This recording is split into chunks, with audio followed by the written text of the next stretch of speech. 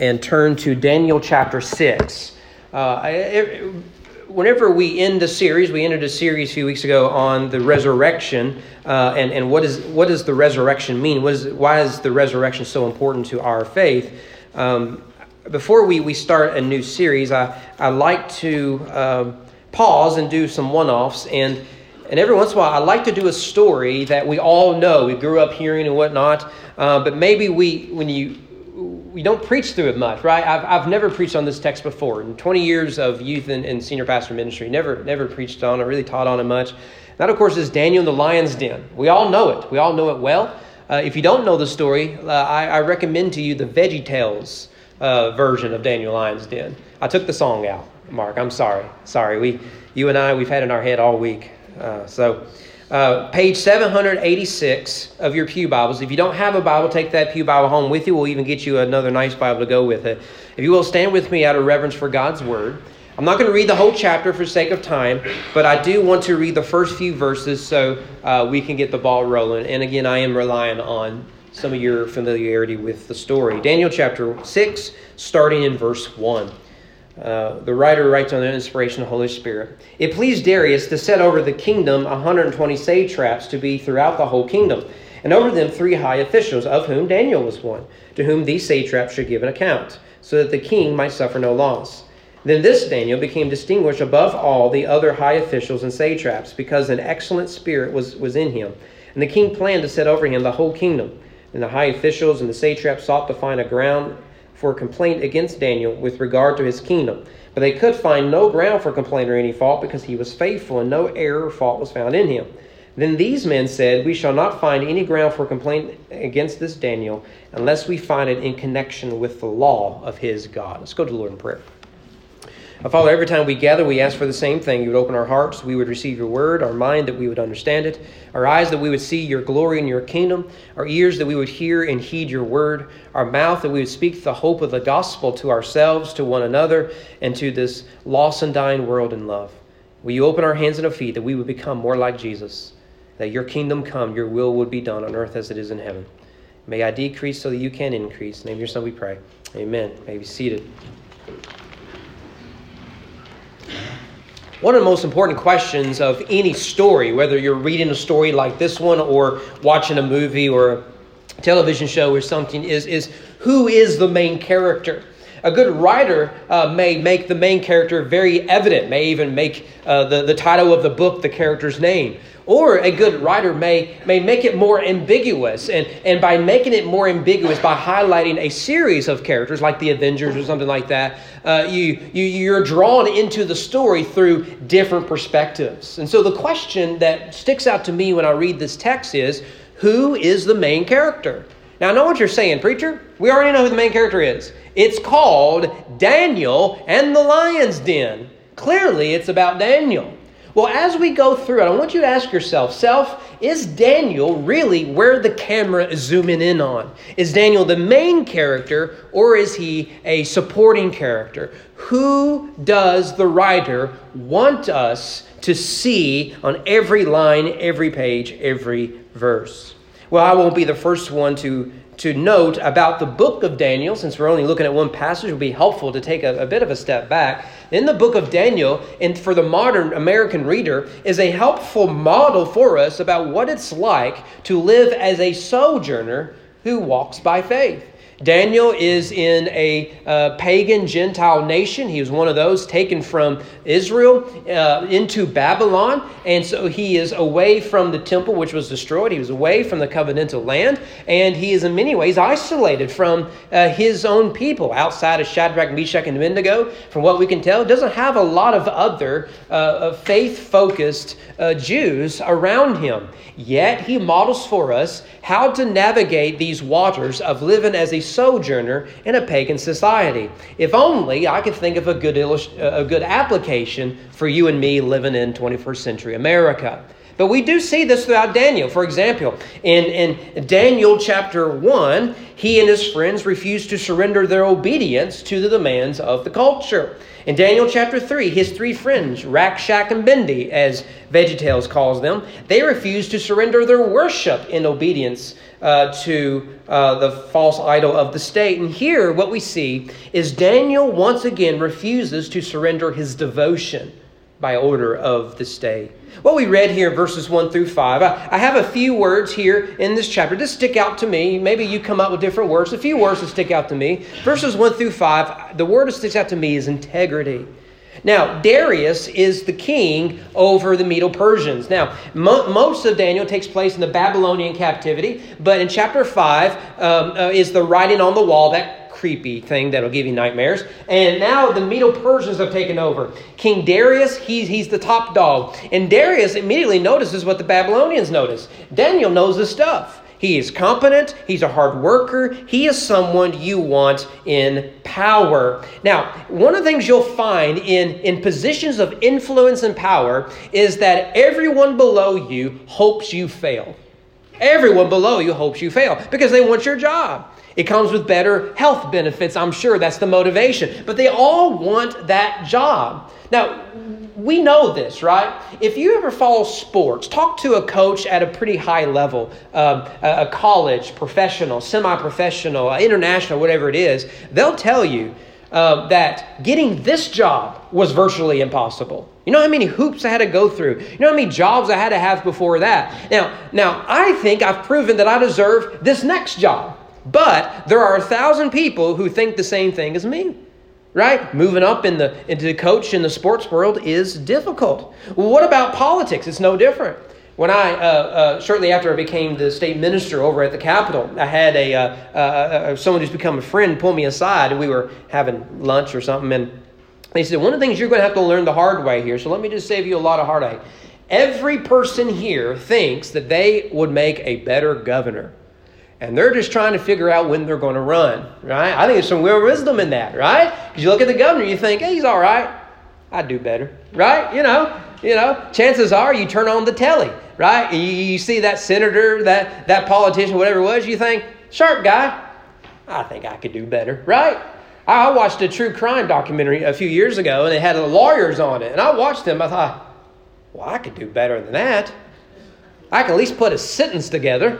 You know, don't know anything about the law, but I can at least, plead better for my client's case, Well, what about ministry? This is a problem in ministry.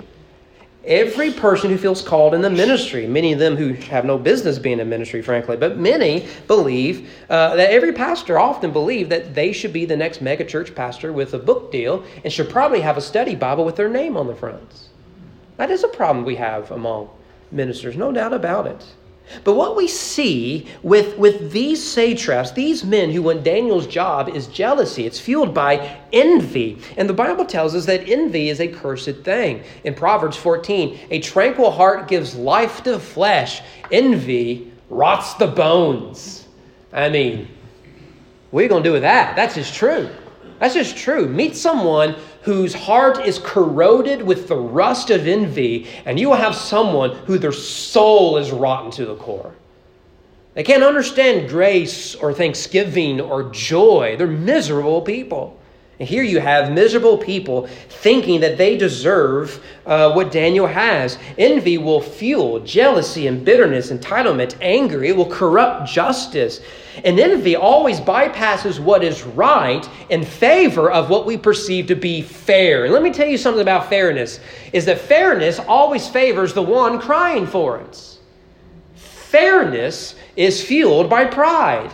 I want what you have. And what these satraps want is what Daniel has. Not just because they think he's unqualified for it, but for the simple fact they want it. They think it's only fair. They are entitled to it. After all, he's a Jew. We're Babylonian. We're Persian. Whatever it might be. Now, the problem with accusing Daniel of corruption is that is a fool's errand. I heard a commentator talk about a certain politician that it was a fool's errand for his opponents to find skeletons in the closet. He goes on to say, I don't even think this guy has a closet, right? That's Daniel, right? He probably doesn't even have a closet to look for such skeletons. However, he is a man of faith. And they zero in on that, saying that if we can turn his faith and make him an enemy of the state, we can tear him down. This is an act of discrimination. They know his faith is what fuels his competency. They also know it makes him vulnerable. What makes him a good worker is that he prioritizes his faith above his business. Remember that. This all demonstrates that Daniel was a man of integrity. He didn't play the games of greed or entitlement or accusation. He worked hard. He was competent. He was a man of integrity. And Daniel's integrity, in the end, mattered more to him than his wealth, his position, or his career. Integrity sticks out to me. Faithful is another word that sticks out to me when I read this. Verses 6 to 15. The plan is quite simple. They are going to get the king to pass a law that for 30 days you can't pray to any other being, right? That for 30 days, we'll call it Independence Month, right? You're going to venerate, you're going to celebrate. It's all going to be about the king. All we ask is for a king's month, right? We like turning things into a whole month of celebration, it seems like. And so notice this is all in the name of patriotism. It's all in the name of justice, loyalty. You know, these buzzwords. One of the things I've noticed in following politics is if you want to get people to support a bill you want passed, don't be honest about what the bill is actually about. Give it a name that if people don't support your bill, they're a terrible human being. Let me give you a few examples. I'm not making political points. These are just three I found that I thought would be fun, right? In 2001, following the 9/11 attacks, the major bill that came into law was known as the Patriot Act. Now, you may like it, you may not like it. It's not my point. But if you did not support the Patriot Act, that meant what? You're not patriotic. You're supporting the terrorist, right? To quote a W, right? Terrorist. Or how about the Patient Protection and Affordable Care Act? You know what that one is? Better known as Obamacare. But it was called the Patient Protection and Affordable Care Act. Still is called that. If you call up trying to figure out what's going on with my insurance, they're going to say, oh, you're talking about the Patient Protection and Affordable Care Act. They're not going to call it Obamacare. Although President Obama, when he was asked by his detractors, well, I like the name. I won't do my impression. I like the name because it means I care, right? This is the way it works. And if you didn't support it, that meant you didn't want to protect patients and make health care affordable. You're a terrible human being. Or consider the American Recovery and Reinvestment Act. This is the 2009 stimulus, also passed by President Obama when he first came into office. And if you didn't support it, that meant you didn't want to reinvest in America. What, you favor the Chinese now, right? It meant that you didn't want America to recover, right? Right? Don't look at the bill, look at the name, right? And you got something like that going on here. What these satraps are doing is, hey, king, look, we just want the whole nation, right? You just took over all of Babylon. We just want the whole nation just for 30 days. Just for 30 days. I just want flags on their cars, right? I just want them to post certain things on their Instagram just for 30 days. 30 days. Every company is going to have certain colors they're going to put up just so that we all know for 30 days you're our king. Now, I ain't turning that down, would you? I mean, it's an appeal to the king's ego. Like Nebuchadnezzar before him, he's a man of great ego, as all ancient kings and modern kings, not to mention normal people, have. And so they appeal to that. So he thinks he's doing something good for the unity of the nation. Is actually going to cause quite a rift in his own kingdom. Now, Daniel's response, starting in verse 10, is striking to the American. When Daniel knew that the document had been signed, it's the law of the Medes-Persians, you can't go back on it. He went to his house where he had windows in his upper chamber open towards Jerusalem. He got down on his knees 3 times a day, prayed, and gave thanks before his God, as he had done previously. All those words are important. His response was not to call a lawyer. It was to fall to his knees. Now, why is he facing Jerusalem? Because his hope is not in Persia. His hope is not in the city of Babylon. His hope is in Jerusalem, the land of his people, the covenantal promised land of God. So he opens that window right towards Jerusalem and he prays. And it is a prayer of thanksgiving. Why? Because every day he got up 3 times a day and he looked towards Jerusalem in thanksgiving. God, you will soon take us back. You are the God who meets us even in Babylon. You are the God who is with us even in our own captivity. I have reason to be thankful. It's the same thing. This is a man of great faithfulness. He did then as he had done before. And I love this idea that the satraps and the other authorities were voyeurs peeking in his window. Is it going to happen? Is it happening? Get out your phone, right? We got to get this on video, right? He's violated it. He didn't put up the flag. Well, before long, verses 14 to 15, the king realizes he's been duped. He does what he can, but he realizes there's no going back. In fact, the ESV uses the word distressed. He becomes distressed about the situation and claims his hands are tied. But it's worth pausing to put ourselves in Daniel's shoes. Is your faith more valuable to you than your financial security? Is your faith more valuable to you than your reputation, your career, your legacy, your comforts? Look, if revival will come to America, and I pray that it does, and let us all pray 3 times a day, with the windows open or closed, the revival comes to America, it will come when American evangelicals risk their entitlements to ease and comforts. We've got to surrender these. A third word, we've looked at integrity, we've looked at faith. Well, here's a third word I think worth exploring. That is courage. The trap has been set, starting in verse 16. A trial has been held, though no trial is really mentioned. And now Daniel is about to be executed. What is striking about this scene, starting in verse 16, is that Daniel takes a step back, not really part of the story. He's just, hey, you're going to be executed. And it is Darius who is panicked, not Daniel. Go down to verse 16. The king commanded, and Daniel was brought and cast into the den of lions. The king declared to Daniel, "May your God, whom you serve, continually deliver you." And a stone was brought and laid on the mouth of the den, and the king sealed it with his own signet and the signet of his lords, that nothing might be changed concerning Daniel. And the king went to his place, spent the night fasting. No diversions were brought to him, and his sleep fled from him. Notice here, we almost get the feeling, right? Daniel was sleeping better than the king. And Daniel went to a zoo you don't want to go to. Right? The king is in his fancy bedchamber with everything a king could ever want or need to help him to sleep. He can't sleep. It's interesting, isn't it? Who's the main character of the story?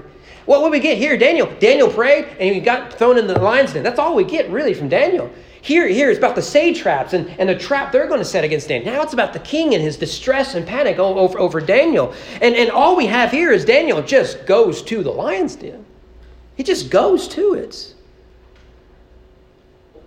But there is hope that his God, whom you continually serve, would protect him. It's interesting language, isn't it?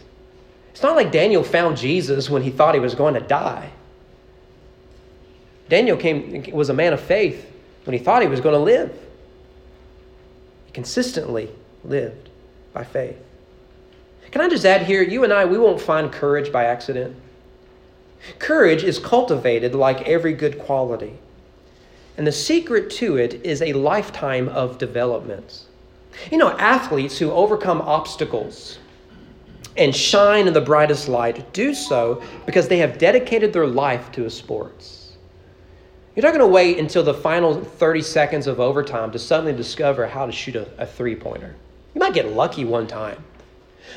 But when that shot is taken and it goes in, 99% of the time it's because someone has dedicated their life to that sport. And in that moment, the skills necessary are there. Men who hold fast to their integrity when the heat is on do so because they have cultivated integrity. Courage comes from a lifetime of faith. You will not be courageous in moments of severe trial if you fail to persevere in lesser moments. I want you to survey your life in that regard. When tragedy strikes, do you falter? When death stings, does grief rob you of your hope? When ridiculed, threatened, or opposed, do you censor yourself? Are you a believer of courage? Let's look at one more word here. That is praise. Verses 25 to 28, this is striking. As you know, Daniel survives. Spoiler alert, keep reading on your own time. He survives. You've seen the VeggieTales. You know what happens. Verse 25, King Darius wrote to all the people, nations, and languages that dwell in all the earth, peace be multiplied to you. I make a decree that in all my royal dominion, people are to tremble and fear before the God of Daniel, for he is the living God, enduring forever. His kingdom shall never be destroyed. His dominion shall be to the end. He delivers and rescues. He works signs and wonders in heaven and on earth. He who saves saved Daniel from the power of the lions. So this Daniel prospered during the reign of Darius and the reign of Cyrus the Persian. We know from archaeology and history that Darius is followed by Cyrus, who sends everyone home, the story of Nehemiah. Nevertheless, what it is that we see here is a strange change in things, right? The story opens up with a proclamation that everyone should venerate the king. It concludes with a different proclamation. Everyone should venerate the God of Daniel. I mean, what a story, right? You start here, you end here. That's a good story. But notice his song, that begins there in verse 26 with, "The Lord lives." And it's interesting that the king would begin here, but it makes sense, right? At the heart of the story is death. He thought when he removed the stone away, he would be a witness to death. But what he discovered was life. As such, he rules in a kingdom that God rules in a kingdom that will never end. He will conquer forever. Not even mighty Persia can conquer it. But so we see in verse 26 that Yahweh the Lord lives. In verse 27, we see that Yahweh the Lord redeems, right? You see it there. He delivers and rescues. He works signs and wonders in heavens and earth. You could apply that to the story of Daniel. You could apply it to the story of Shadrach, Meshach, and Abednego. You could apply it to the story of the Exodus. There's 1,000 stories in the Bible, right? This is the story of the Bible. How it is that God comes to rescue. Not that man rescues himself, but rather that God comes down to rescue man. And Daniel's just one of many stories like that. Rightly so, that Darius points out that the God who lives is the God who rescues. The God from eternity, the living God, is the God who liberates. He redeems. So in the end, Darius is right to respond to the grace of God with the worship and praise of God. This is why we're here, right? We gather because God has been gracious to us. How can we not sing of his great praise? We do this every Sunday and every day of the week, for our identity is the one who rescued us from death. Well, I'm afraid as we finish the story, we've made a serious mistake.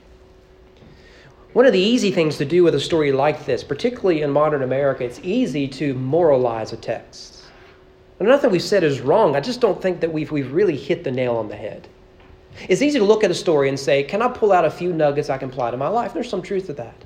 But if that is all that we do, I think we've missed the main point of the text. Remember, the question we began with is who's the main character? When the camera zooms in, who is the camera zooming in on? Is it Daniel?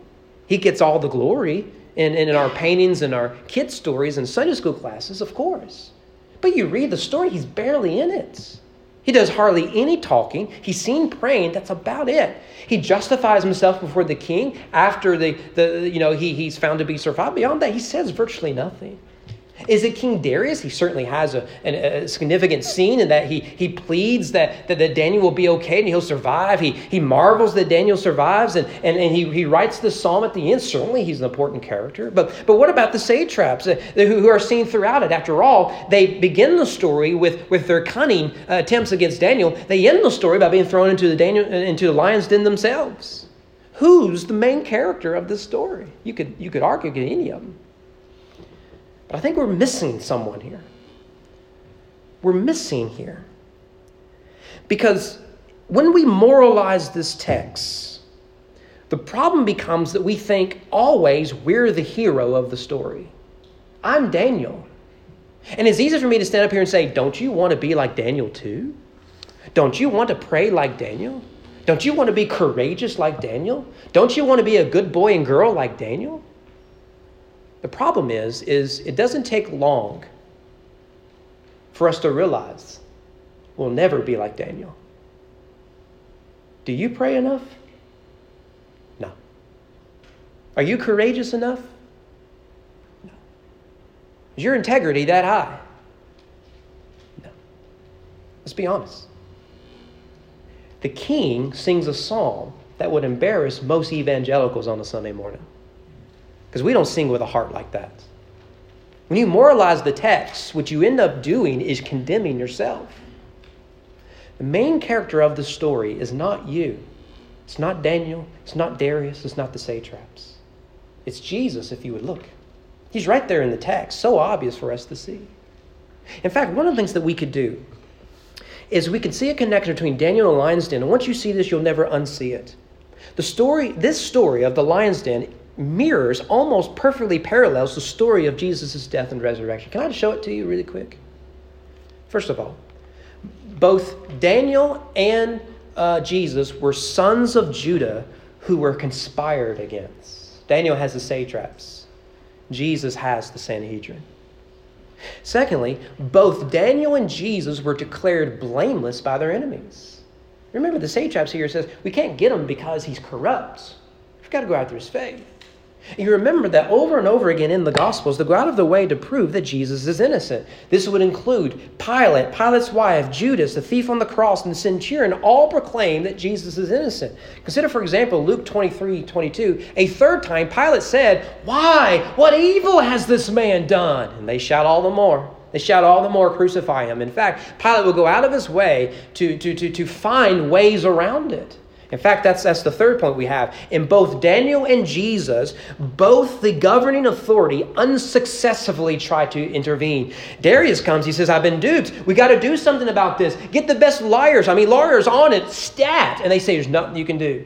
Pilate comes and he says, "I'm being duped. We got to figure out something." They say, "There's nothing you can do." Remember that Pilate tries to take Jesus to Herod. Pilate tries to pass him off for Barabbas. Pilate tries to have him flogged and released. None of it works, yet Jesus will be crucified.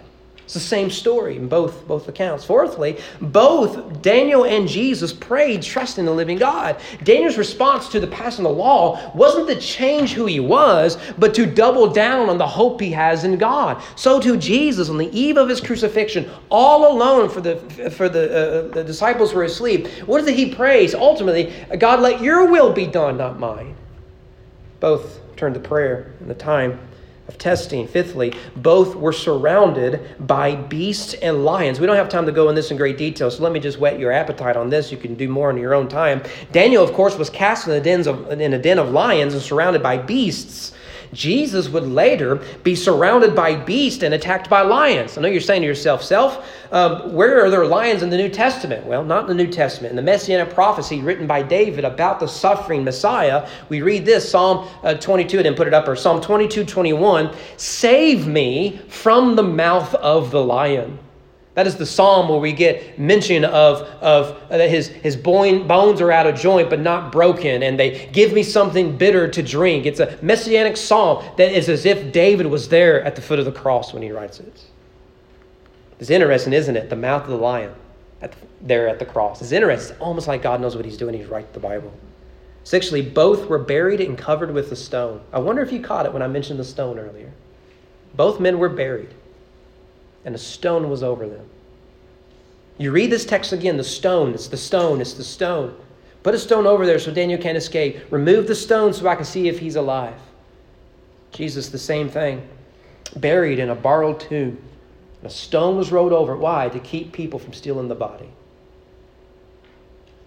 Seventhly, is that a word? Seventh, both Daniel and Jesus were found alive in the morning. Darius rushes to the tomb, the den, if you will. He says, "Let it be that he is alive." An impossibility, he would say. What a surprise he found. When the stone was removed, there he was. So too the women at first light. The Sabbath was over. Anointing oil ready to go. Rushing to the tomb only to find stone removed. Jesus was alive. Or, eighthly, I did put it up here. Eighthly, both Daniel and Jesus promise redemption. For Daniel, his story becomes a narrative of hope to the exiles of Israel. Much as Daniel was redeemed from the den, so too Israel will be redeemed by God from the Persians and the Babylonians. Before that, the Assyrians and the Philistines and everyone else. Daniel becomes a parable, if you will. Though real in history, a parable that what God does for Daniel, he will do for Israel. So no wonder then they sing, this living God is the God who rescues and delivers. It's the hope of redemption. Jesus comes and he promises the same thing. He comes not to redeem a limited ethnic group, but to anyone who would come to him, anyone who would come to the empty tomb. He is the true redeemer of the narrative. You see that the main person in the text is Jesus. In fact, ninthly, notice this. Daniel's hope in the den was Jesus. Was Jesus. Go back to verse 22. We skipped it earlier on purpose. Verse 22, it says, then Daniel said to the king, right? Daniel's trying to explain, hey, look, I didn't do nothing wrong. You try to kill me anyways. I'm going to call my lawyer. Verse 21, he says, O king, live forever.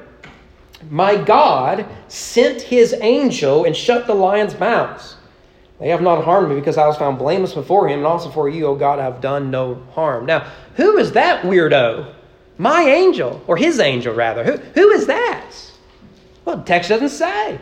It doesn't say there at all. We're left to conjure who it is. Let's make up a few names, right? Cecil and I don't know, whoever else. I've got a cartoon in my head and I can't think of their names. It would have been funny. The moose? Who's the mooses? Bullwinkle. That's it. We'll name the angel Bullwinkle, if you will, right? Don't worry about where my mind goes, right? A Bullwinkle. We'll name the angel Bullwinkle. It could be anyone you want it to be. But what if we do know who this angel was? In fact, we could go back to chapter 3, verse 28. I got it up on the screen. You might as well look at it for yourself. Chapter 3, verse 28.